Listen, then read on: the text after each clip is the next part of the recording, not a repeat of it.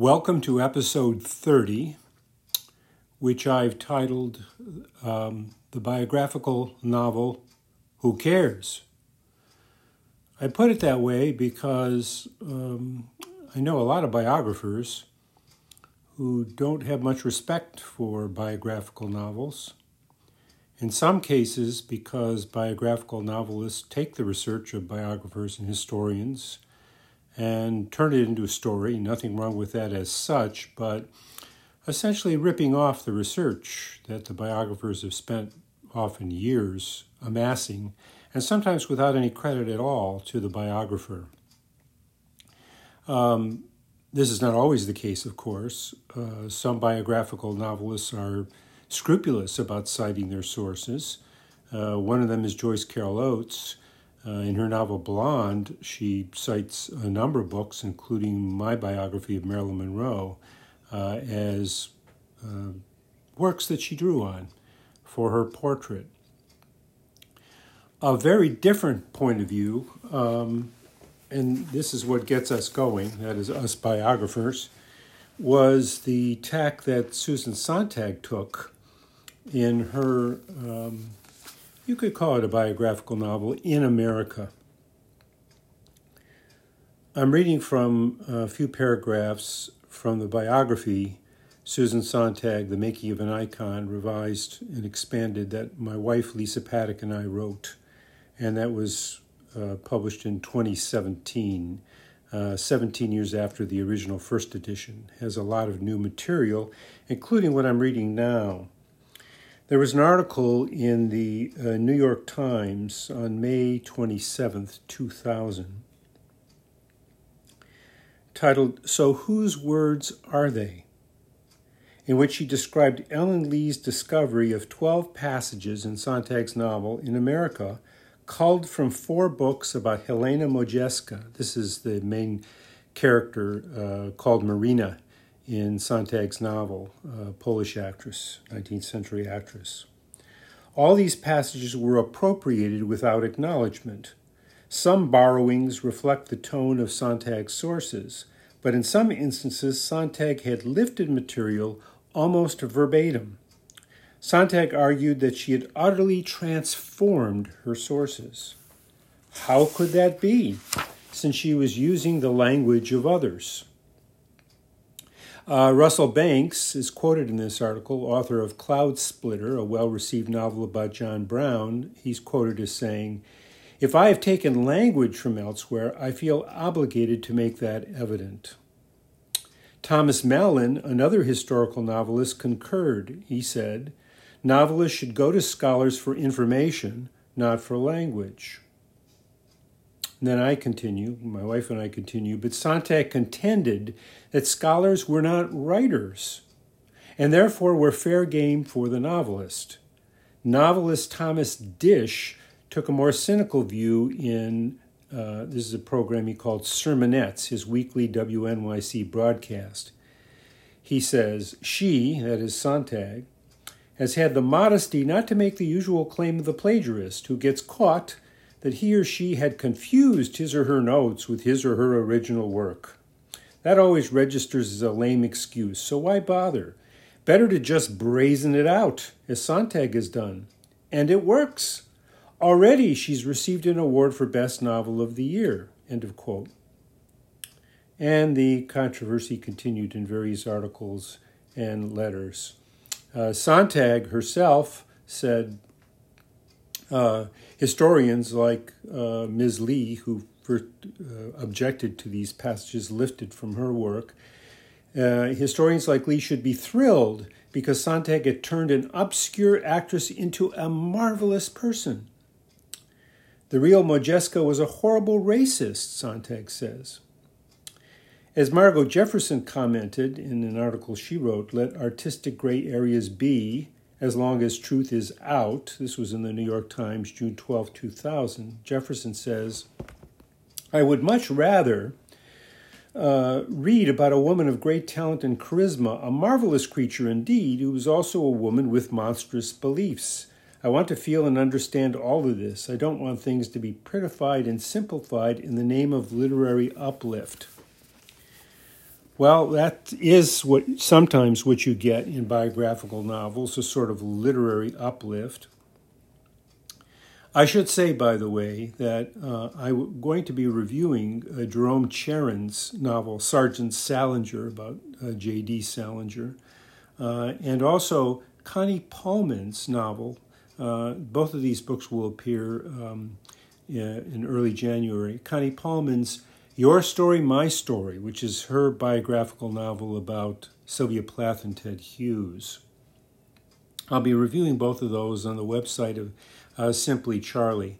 I've reviewed other biographical novels, and I want to deal with three authors rather in particular, well actually four, who have written biographical novels.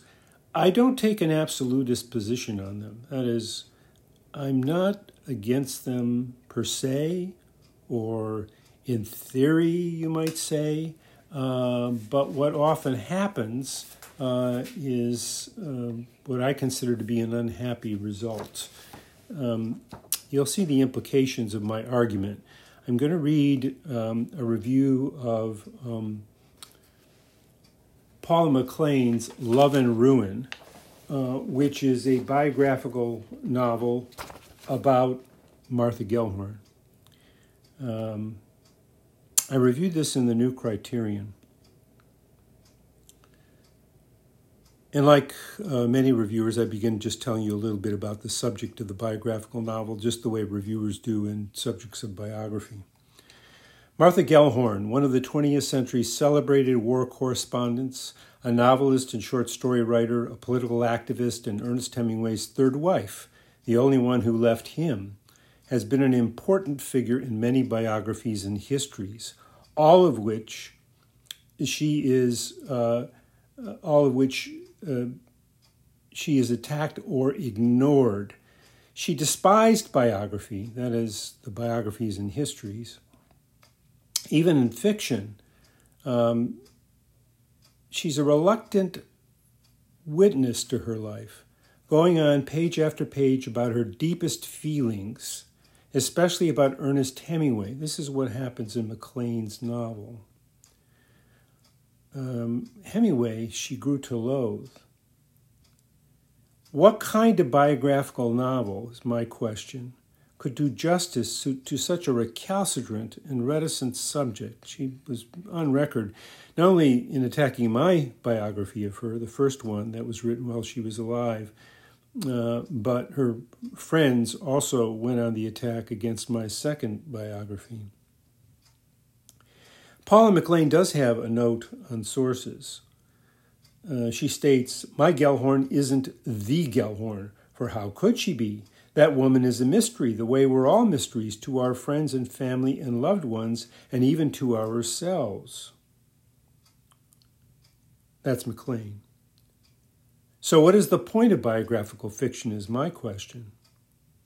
McLean never really makes a convincing case, so let me help her out. A novelist can try to write in the subject's voice in a way a biographer dare not. A novelist can probe areas of a subject's life for which there is spotty evidence, or none at all, but which can be imagined given what is known about the subject.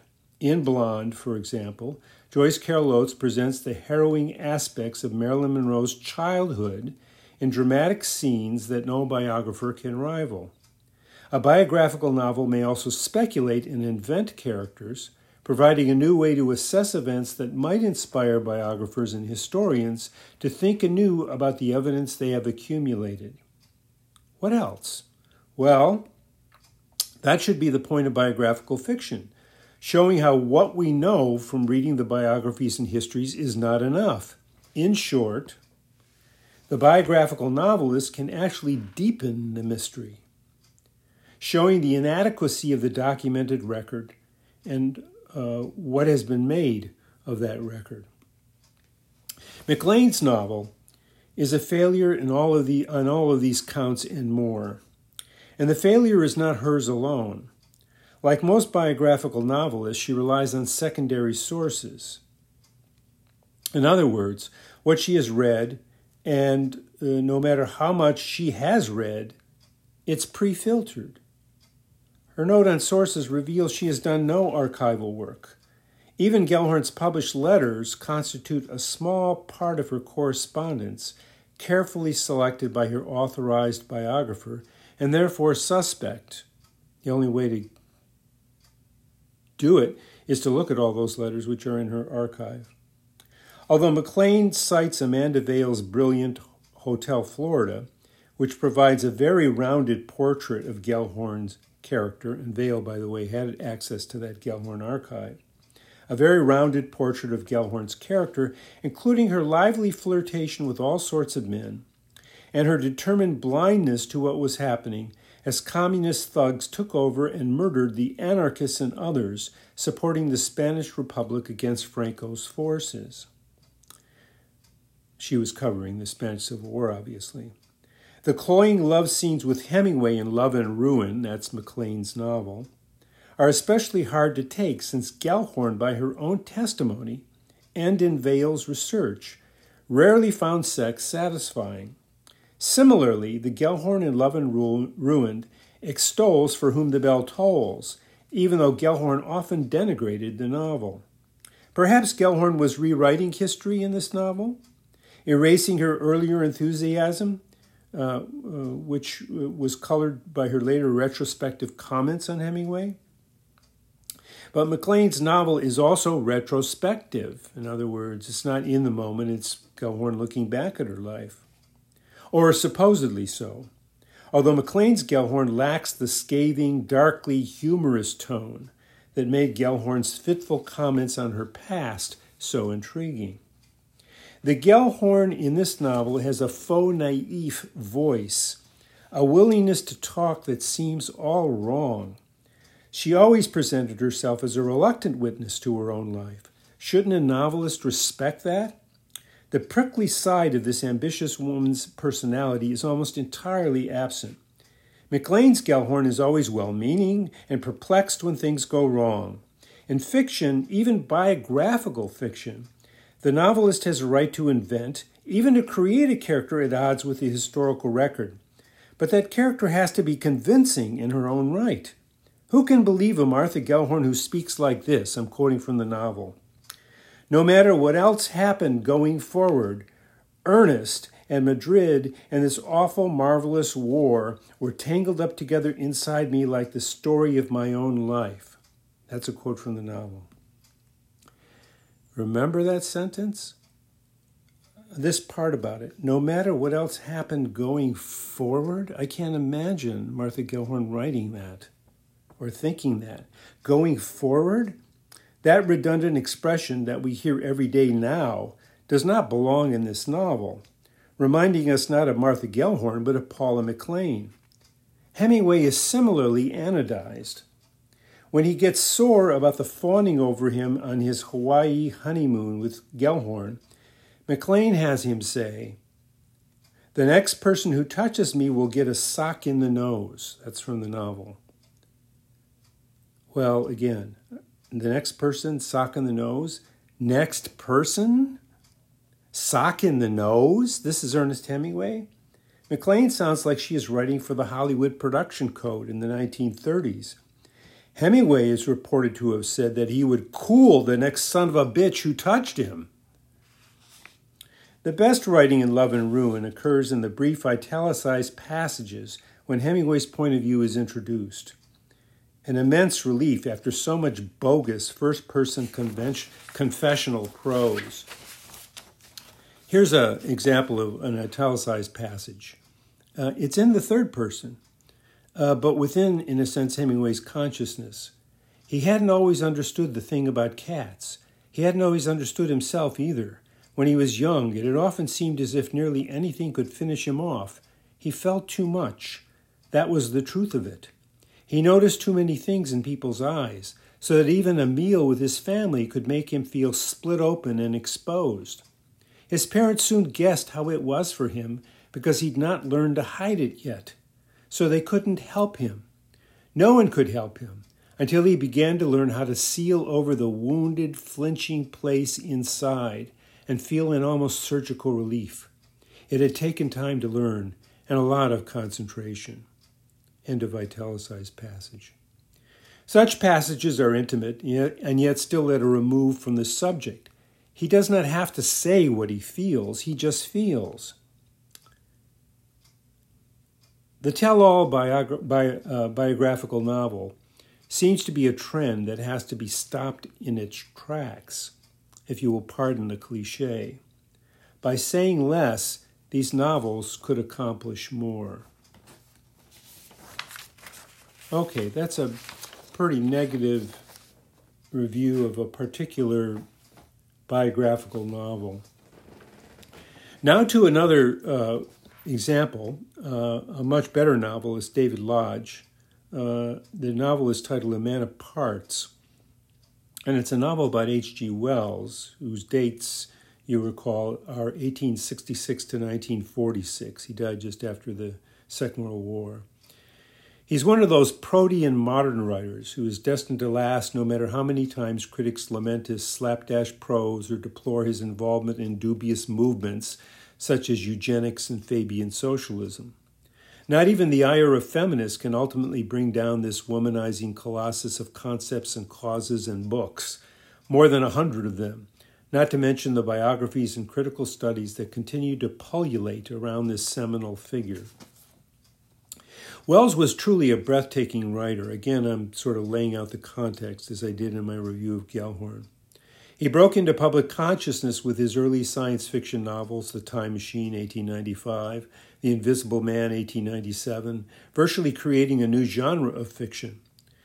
Kipps, 1905, and The History of Mr. Polly, 1910, retain their status as greatly admired comic novels.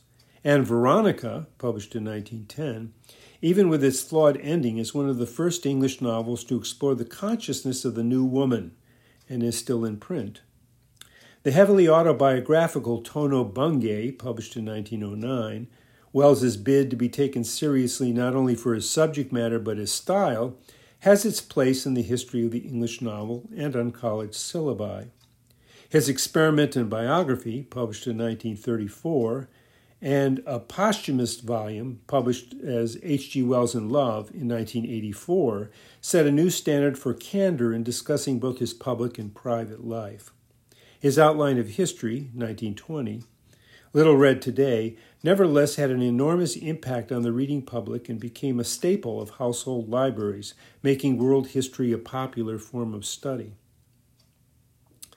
Thus, there will always be more to say about H.G. Wells because he was a writer who always had more to say, traveling the world as a journalist, interviewing Theodore Roosevelt and Lenin, for example, as well as reporting on the establishment of the League of Nations and many other political events.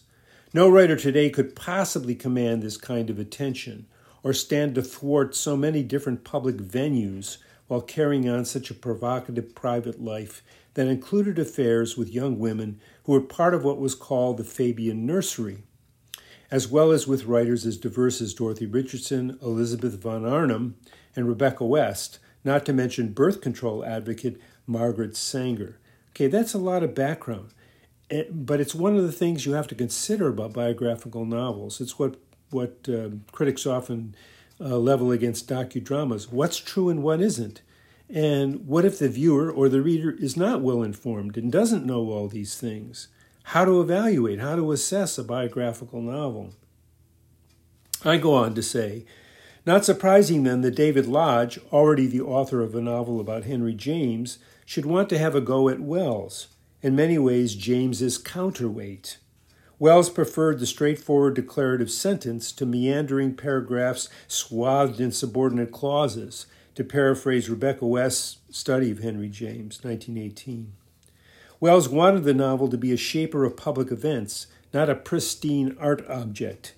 As a biographer of Rebecca West, Wells's most significant lover, I was keen indeed to see what Lodge made of the evidence and commentary amassed by so many critics, scholars, and biographers. What can a novel, a biographical fiction, reveal that these non-fictional narratives and analyses cannot? In Lodge's case, he hampers the novelist's advantages over the biographer by deciding to adhere to the documentary record, citing biographies and studies of Wells, West, and other figures in his acknowledgments, as well as confessing where he has made up letters when the evidence is unavailable. In other words, rather than boldly use all of the novelist's resources, he relies slavishly on what Wells and others wrote in order to bootleg their authentic voices into a novel that often sounds, just like another biography. Rather than using the creative power of a novel to challenge received accounts, to provide an alternative history, so to speak, he does a sort of mashup of the available sources, using only one technique, the invented interview, to catapult his narrative into territory biographers cannot tread without accusations of excessive speculation. But these interludes of interviews are ultimately unsatisfactory because we learn nothing about the interviewer, and Wells is allowed to back away in rationalizations of his behavior. The interviewer might as well be any reporter or biographer about whom we know nothing. Novelists are not supposed to rely on a first-person narrator or narrators and interviewers about whom we cannot form an opinion. The raison d'etre of the novel, at least of a modern novel, is precisely to question the teller of the tale, because achieving a trustworthy point of view has become a problematic enterprise. And it gets worse for Lodge when he simply relies on the testimony of Rebecca West, whose 10-year affair with Wells is given full play and who returns at the end of Wells's life to provide the coda to his biography. Again, Lodge is faithful to the documentary record, but his novel never questions West's veracity. Lodge takes her at her word in a way no biographer can afford to do. To say that she was a liar is not quite the point. Let's just say she loved to stretch the truth through the wonderful kaleidoscope of her imagination, transforming life into a grand drama. Her husband, Henry Andrews, once cautioned her, "Rebecca, you're making a scene." To which she replied, "Me? Making a scene?" To put it baldly, she did not seem to realize when her powerful repertorial gifts were overwhelmed by a need to bend reality to her interpretation of it. I try to convey this in my biography while staying within the evidence. And what I'm suggesting is that Lodge, in a biographical novel, is actually doing less than a biographer can accomplish. As I go on to say, no inkling of this side of West, surely fertile ground for a novelist, intrudes into Lodge's sedate novel. What went on inside West and Wells remains inaccessible in this novel, as in a biography. Lodge does occasionally get a little more intimate, as in this scene when Wells, approaching 80, tells West he does not want to die. I'm quoting from the novel. A tear trickles from one eye down his cheek and loses itself in the roots of the mustache, now gray and rather straggling, with which in his prime he would tickle intimate parts of her anatomy. That's, I think, part of what readers of biographical novels go for, since biographers, by and large, cannot get into the bedroom. There are exceptions. In my William Faulkner biography in the second volume, I do get into the bedroom. How that happens, well, you'll have to read the second volume. As the biographer of Martha Gellhorn, I confess a deep disappointment that she does not appear in this novel. Wells included her as one of his inamoratas in a volume of his autobiography he intended for posthumous publication. Gellhorn threatened G.P. Wells, H.G.'s son, with legal action if her name should appear in what became H.G. Wells in Love, and so a compliant G.P. boulderized his father's book. Gellhorn, like other ambitious young women writers, got to know the world-famous author, stayed in his London home, and allowed him to guide through to publication one of her books. But she vociferously denied his sexual liaison and treated Wells's account of their love affair as the fantasy of a doddering old man, wanting to boast one more time of his conquests. I never detected anything in Wells's behavior to justify her scornful rejection of his account. He did not boast about his passades, as he called them, or make them up. He did not need to. Here, then, it seems to me, we have the very case for a novelist to pursue, creating a definitive portrayal in fiction that is there for a biographer to envy. To put it another way, what we look to in a novel is the deepest possible exploration of personhood, As wonderful as any biography might be in terms of its narrative scope and the biographer's access to intimate materials, only the novelist has the license to go beyond the facts, the testimony, the documents, and move into the bedroom and the brain, the heart and the soul of his characters, so that his work stands by itself instead of on a heap of evidence. Okay, there are a couple reviews of two biographical novels. Neither one is quite satisfactory, as I'm suggesting. Much earlier, around 2004, I wrote a review of a couple more biographical novels, and this review is going to end on a positive note, and something I hope my fellow biographers will think about when assessing the nature of biographical novels. I begin, why read fictionalized biographies, or watch docudramas for that matter? Readers and viewers are disturbed when fiction melds with fact. What to trust? I asked this question myself when I read Jerry Stahl's I, Fatty, an engaging effort to recreate the rise and fall of Roscoe Arbuckle, one of Hollywood's greatest filmmakers, a term I choose deliberately because Arbuckle did much more than play the funny fat guy. He wrote and directed as well. In the novel, Arbuckle takes credit for introducing Buster Keaton to the cinematic art. Is this Fatty, the unreliable narrator, making more of his influence than the facts warrant? Is this Mr. Stahl, the novelist, aggrandizing his character? To satisfy my curiosity, I turned to Marion Mead's superb Buster Keaton, Cut to the Chase, a biography published in 1995. I'm quoting her. In Keaton's career, there would be only one artistic influence, not Griffith, not Sennett, not Chaplin, but Arbuckle. End of quote. Reading Ms. Mead, I saw that Mr. Stahl actually underplays Arbuckle's violent temper.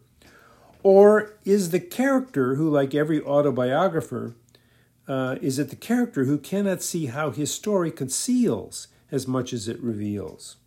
Similarly, is it the bulky Arbuckle, he weighed close to 300 pounds, or Mr. Stahl, the novelist, who does not see that the Arbuckle scandal, he was tried 3 times unjustly for allegedly raping and crushing to death actress Virginia Rapp, was linked in the public mind with what Ms. Mead calls an undercurrent of kinkiness in his films. Mr. Stahl does not include Ms. Mead's work in his bibliography, so I do not know if he consulted it. It might have done him good to read sentences such as, I'm reading Mead again, a revolution in manners and morals was creating a younger generation whose behaviors seemed to their parents absolutely depraved. End of quote.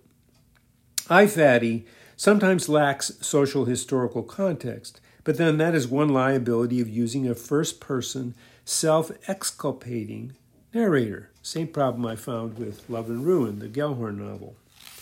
What was said to have happened to Rapp was every mother's nightmare, writes Ms. Mead, who then quotes silent screen actress Lena Basquette, only 15 when the trials commenced. Basquette said, "My mother snatched the newspapers away from me. Those stories were not proper for me to read." End of quote. Like all good fictionalized biographies, Mr. Stahl's makes the reader reconsider the facts and speculate about what is missing from the record.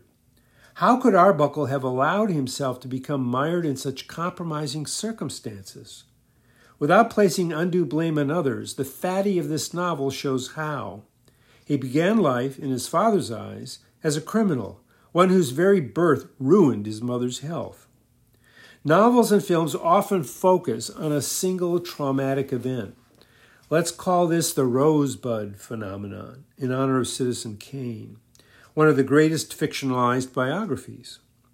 The conceit, now I'm switching to another novel, Peter Stephen Junk's novel, The Perfect American. That's a fictionalized biography of Walt Disney, who comes from Marceline, Missouri. there's a rosebud. The place he would reimagine in his vision of a wholesome America and recreate in nostalgic theme parks like Disneyland. That's what the novelist Peter Stephen Jungk is doing in his biographical novel of Disney. There is a stunning scene in Jungk's novel in which Walt has to repair the Abraham Lincoln doll, I'm quoting from the novel, an electric scarecrow, much more lifelike than, say, the wax dolls at Madame Tussauds. The surface of its rubber cheeks began to sweat and glisten under the heat of the spotlight. All its limbs were movable. The head alone was able to perform 18 separate movements, the body 49, probably more than our stiffer presidents can manage. That's me, not the novelist. But getting back to the novel, this doll can shift its weight and coordinate gestures in sync with some of Lincoln's memorable words. I remember as a kid seeing this Lincoln doll at Disneyland. I saw this automaton in action 35 years ago on a trip to Disneyland, and I did find it a marvel, much more appealing than seeing an actor play the president. Disney believed that technology could bring us nearer to the past, to the world of Marceline, where he came from, and to American values worth preserving. In the novel, he is the only one who can control the doll, which is still in development, but then it attacks Walt, and he barely escapes serious injury. Both the grandeur and the self-defeating aspects of Disneyism are on display. I think this is quite brilliant what he does here in the biographical novel. Of course, no such scene took place, or at least I presume not. In this case, I did not bother to measure Mr. Jungk's fiction against the facts. The book is narrated by Wilhelm Dantine, a disgruntled ex-employee whose life is, he believes, ruined and repossessed by Uncle Walt, who has, he says, taken credit for all the drawings and scripts and even ideas that animators like Dantine, Disney liked to call them Imagineers, created. So again, we have the problem of an unreliable narrator. But to me, this novel seems to be about the metaphorical nature of Disney. It is not so much an effort to fill in the gaps in the Disney biographies or to dramatize what is already known about Disney's life.